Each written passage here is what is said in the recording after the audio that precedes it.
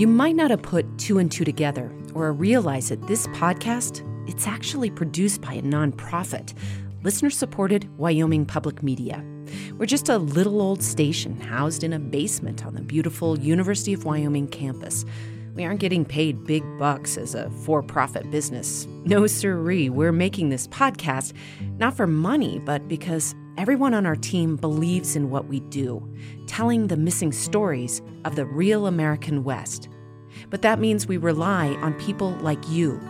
If you make sure to download every episode as soon as it comes out, or have been telling all your friends what a big Modern West fan you are, or would be seriously bummed if we disappeared from your feed, if all that describes you, I wonder if you'd take a quick minute to do something for me.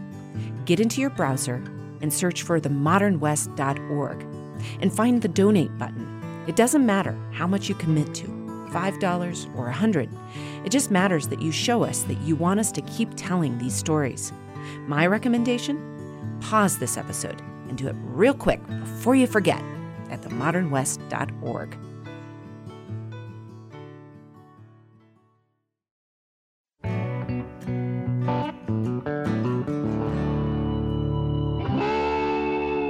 From Wyoming Public Media, this is The Modern West, stories to match our scenery. I'm Melody Edwards.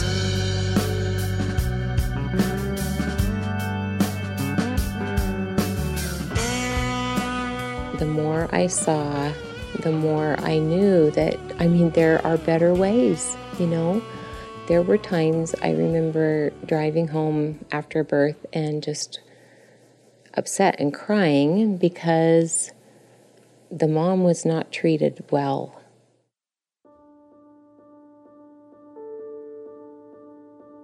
When the West was first being settled, women didn't have the option to go to the hospital to give birth. Today, that can still be the case as hospitals in rural towns are shutting down. So some women are reverting back to the way pioneers gave birth, with the aid of a midwife. My dad's a farmer. And so when the second baby was ready to come, he took too long getting out of the field and taking a shower.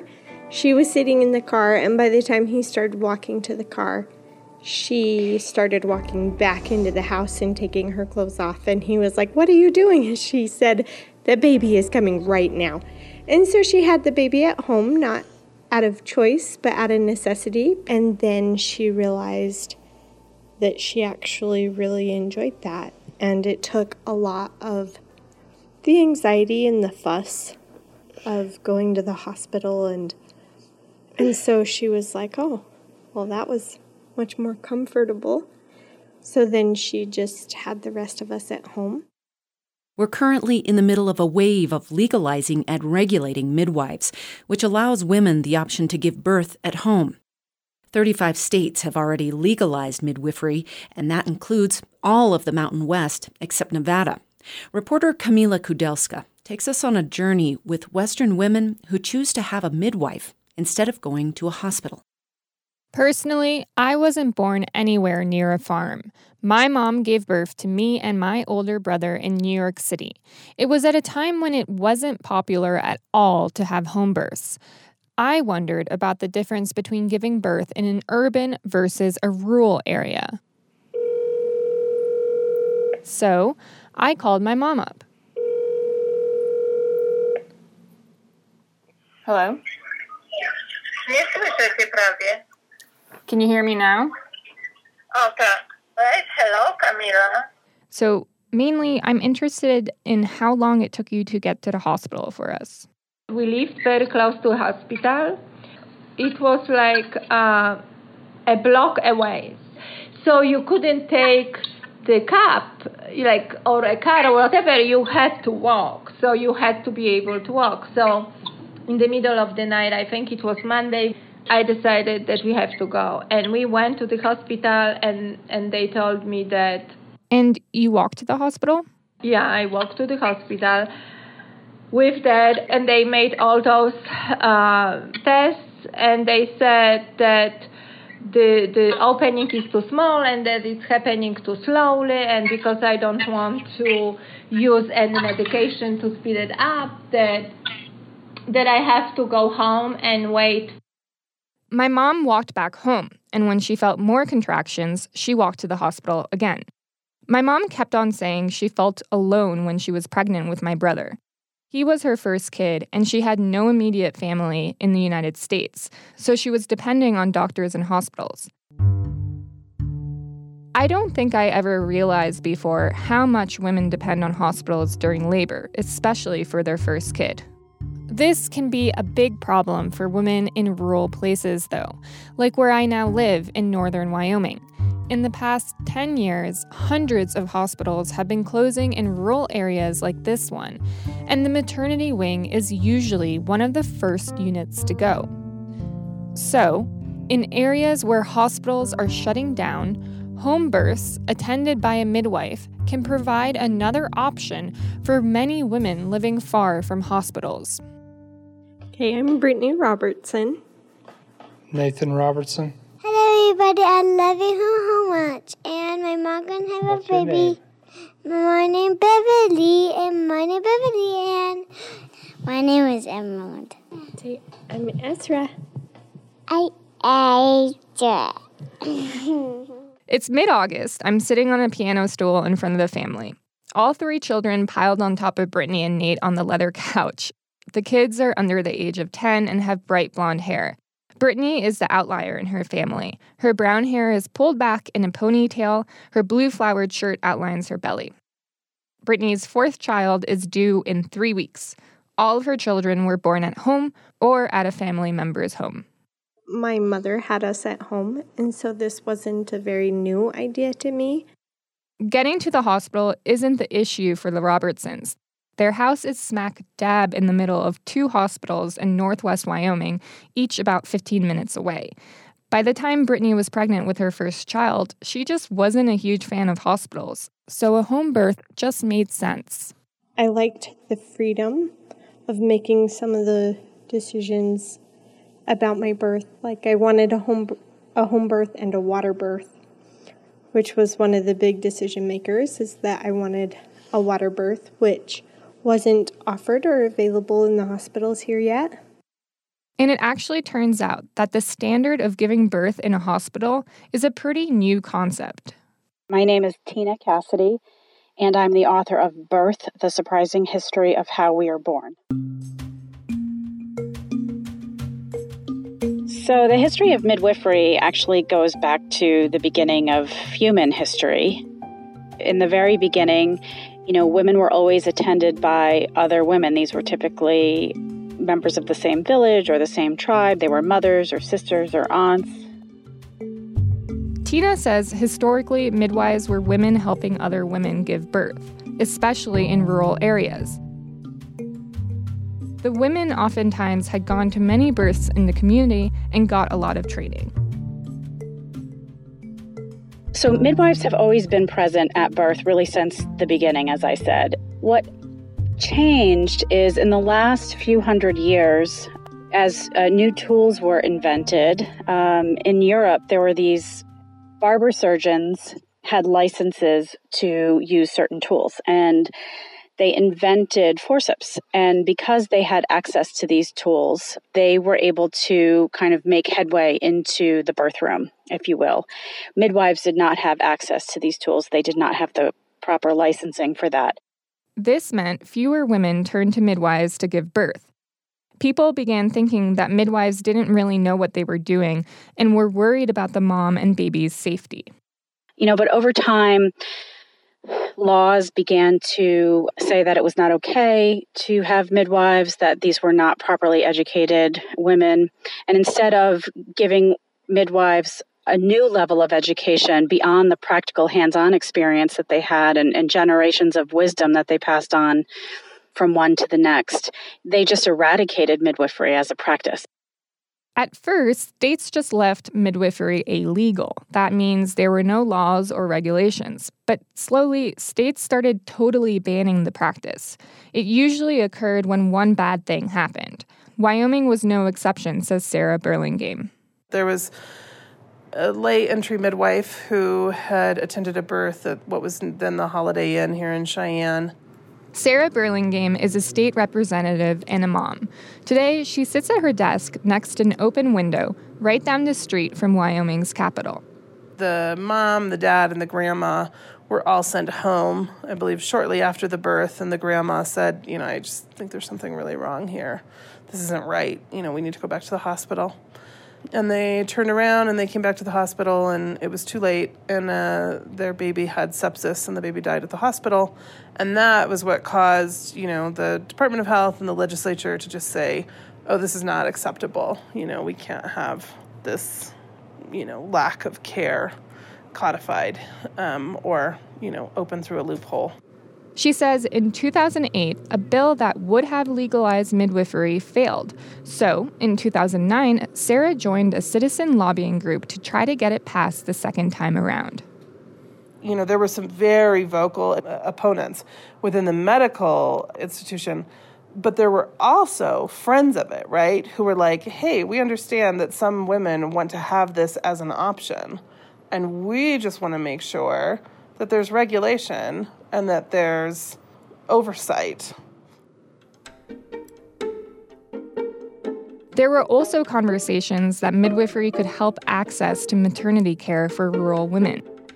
Wyoming is always struggling with healthcare access. That's because it's a big state with a small, spread-out population. Sarah says her first son was born in Colorado because it was the only option to have a home birth at the time. I had joined this, citizen lobbying group to say, hey, we totally understand why, the good old bad days were not good for women and babies. Absolutely, this is something that should have oversight, should have a board, should be given the same, attention and care as any other medical process. But unfortunately, there were some people who weren't looking for finding solutions. They just felt like any form of midwifery, any form of home birth was just wholly unacceptable and just really, dark ages, and we're in total opposition to it. So it's kind of a pitched battle in that respect. Ultimately, the bill passed in 2010 in part because the Wyoming Medical Society supported it. By 2010, 23 other states had also legalized and regulated midwifery. That includes all of the Mountain West states except for Nevada, where to this date midwifery is still illegal. In Wyoming, for it to actually become legal, the midwifery board needed to be appointed. Sarah says nothing was happening, and by this time, she was on a deadline. She was pregnant with her second child. I could, as a citizen, waddle, my 7 months pregnant self up to the Capitol and asked to speak to the governor, which I did. And I had my 3-year-old son with me. And then the governor came out and, Governor Meade said, "What can I do for you, Sarah?" And I, was very, very pregnant. And I just explained to the governor that, Atticus, my then 3-year-old, had a Colorado birth certificate. And it was really important to me that this son that I was carrying have a Wyoming birth certificate. It worked. Then Governor Matt Meade helped speed up the process, and Sarah was able to give birth at home. I had a great birth at home, and everything. I just really appreciated getting to labor, with my partner and my friends. And passing the law made it possible for women like Brittany in northern Wyoming to give birth at home as well. Stay tuned. We'll find out how this new law helps Brittany as she gets closer to giving birth herself. If you are liking what you're hearing, and actually, hey, even if you don't, we would love to hear about it. Take a moment right now to leave a rating or review on your podcast app. It'll help new listeners discover the modern West so that we can keep bringing you stories about the evolving identity of the American West. Hey, thanks, y'all. I like to be surrounded by people that I know, and so I enjoyed that the people present were people I knew and trusted and loved me, and I liked that I could get into the bathtub and out of the bathtub. I could lay on the bed if I wanted. I could eat. I could drink. And so after she came, we rested for a while, and then I wanted to go home. At that time, I had her at my aunt's house. And so we did. We went home. And then with my other ones, I just liked that I could crawl into my own bed and stay. Brittany has turned to the same local midwife for all her children's births, Melanie Lennon. Melanie is a nationally certified professional midwife and licensed in Montana and Wyoming. I meet Melanie for the first time at a childbirth workshop to teach new moms what to expect if they do decide to have a baby at home. Inside, Melanie and her students are busy getting food and supplies set up for the day. Melanie is tall and slim with shoulder-length gray hair. She organizes a workshop like this at least twice a year for her clients. Soon-to-be parents get a crash course on pregnancy, home birth, and what to expect during postpartum. Okay, this is your cervix. Melanie is sitting on a footstool in front of 3 pregnant women and their partners on couches in a large open living room. After a snack break, Melanie leads everyone into a small bedroom. It's being used as a mock birth room. In one corner is an inflatable tub. It looks like one of those small inflatable pools you can get at a Walmart. A mama is sitting in the tub. Like, you got warm water, all the way up to here. And that's called what? Nature's epidural. Yeah, it is amazing. So it really has something to do with physics. So you've got this heavy water, and you've got this belly that's feeling heavy and crazy and all this stuff. More than on one occasion, women have said, I think my contractions stopped. A few days later, I meet Melanie at her house/birthing center. The west section of the house has its own entrance to the outside. This is where she sees her clients for prenatals, and she gives the option for all of her clients to give birth here if they like. Melanie says her own birth stories explain why she's a midwife. She had to have an emergency cesarean section for her first pregnancy.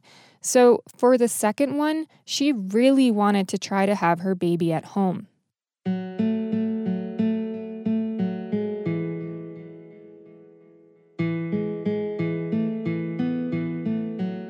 So I had regular OB prenatal care, and he said, I'll meet you at the hospital if and when that is necessary. And so we labored at home, and we labored again really, really long time, and then I just started bleeding pretty badly, and so we went to the hospital and had another C-section. Melanie has 3 children, and none were a vaginal birth. It's taken me a long time. I just think personally to even just process all of that. Because, like I said, I'm one of 9 girls. No other C-sections in my family. None. I'm the only one. I think that's part of my passion too. And then part of how, it is so victorious for me to help moms. Melanie hasn't been a midwife her entire life. At first, she worked as an administrator at a community college. When her kids all left home, she decided to give being a doula a try. A doula is a woman who provides guidance and support to pregnant women during birth. But ultimately, the doula can't make the final medical decision. That's up to the doctor. I practiced as a doula for about 8 years, but some of those years were while I was going to school. And the more I saw, the more I knew that, there are better ways, There were times I remember driving home after birth and just upset and crying because the mom was not treated well. She wasn't respected. Her choices weren't respected. And as much as a doula kind of acts as an advocate, you can't speak for your clients. You can help them. Right. You can try to educate them, but sometimes their voices were just silent. And so I think that just began to well in me more and more. So, Melanie jumped at the chance to become a certified professional midwife when it became legal in Wyoming. But she says from her own personal experience, she realized collaboration and communication with an OBGYN in the area is so important for some of the more complicated pregnancies. She says midwives should only accept low-risk women, but still, sometimes an emergency happens, like it did with her, and having a conversation with the OBGYN beforehand can help with the care. Melanie says an OBGYN she has worked with in the past feels the same way. And he would simply just say, birth is boring, 90% of the time, and he'd call them vanilla births. You're just vanilla. And he said, and 5% of the time, it's kind of like, you need a little help here, and then 5% of the time it's super exciting. And he's like, and that's why he's an OB.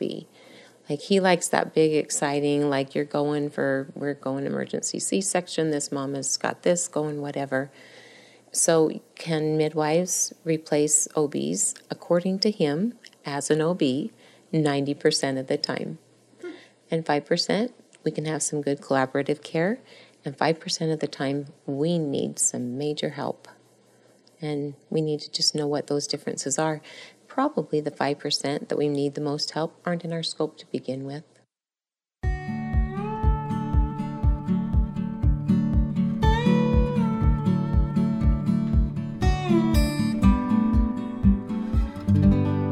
Finally, Brittany's baby comes.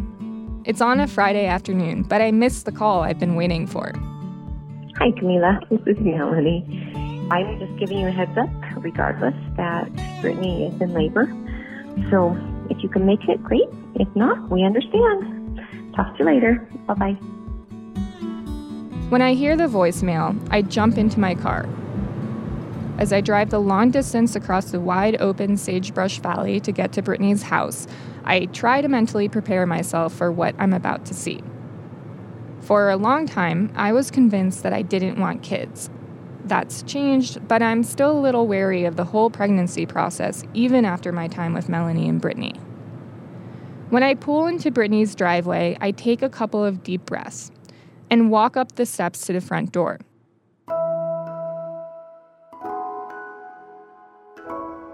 It's eerily quiet in the house except for music softly playing from the bedroom. There, Melanie is in gray scrubs, her gray hair in a ponytail. She's kneeling in front of a blue inflatable tub. Brittany is just pushing out her placenta, and I realize the baby has already been born. Brittany relaxes in the inflatable water tub. Her husband, Nathan, embraces her from behind. The Robertsons' healthy baby boy, Tate, is in the arms of Brittany's mom. Because baby Tate came so quickly, there are only a few people in the room: Brittany's mom and sister, her cousin, Melanie, and her student. Then Brittany notices me and apologizes that I wasn't there for the birth.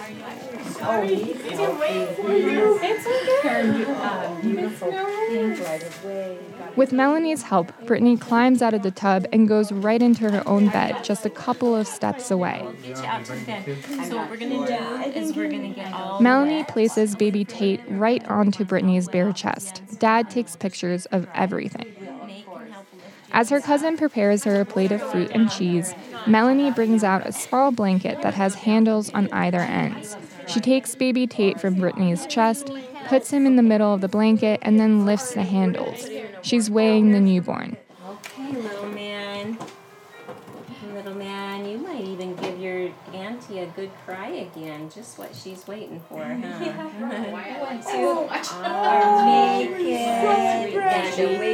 you guys all want to guess real quick? Is it a hunk of boy? Oh my goodness, 7, 8.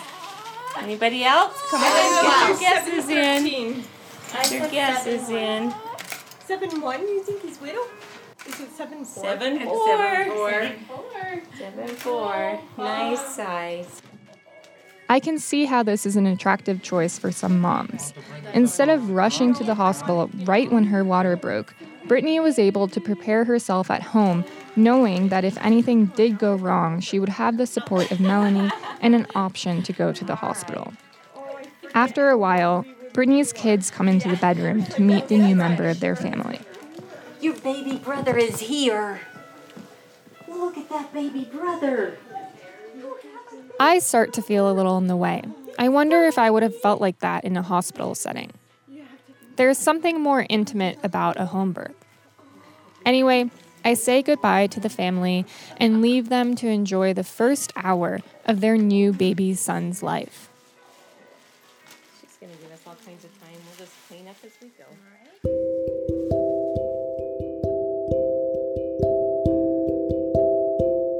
That was Kamila Kudelska. I just want to add something. Camila's story made me remember giving birth to twins in a small western city with an equally small hospital. Twins are one of those high-risk pregnancies we heard about. Not vanilla, let's put it that way. A home birth wasn't an option for me, but I was really glad to have a midwife attend my birth anyway. I labored for over 24 hours in hopes of having a vaginal birth, but finally my midwife turned to me and said, "It's time." And so I told the doctor, "Okay, I'm ready for a C-section." That decision would have haunted me for life if it wasn't for the steady hand of a midwife. So yeah, I agree. Midwives have an important role to play, even in a medical setting.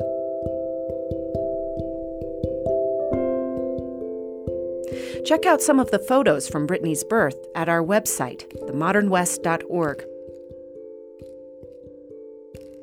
Tune in next time when we hear about the brain drain out of the American West. Kids that grow up here but take their energy and talent when they leave in search of urban jobs. There is so much that I need to experience so that way I can become this person for other people. Belonging, next time on The Modern West. I'm Melody Edwards. Our theme song is by Screen Door Porch. The Modern West is a production of Wyoming Public Media.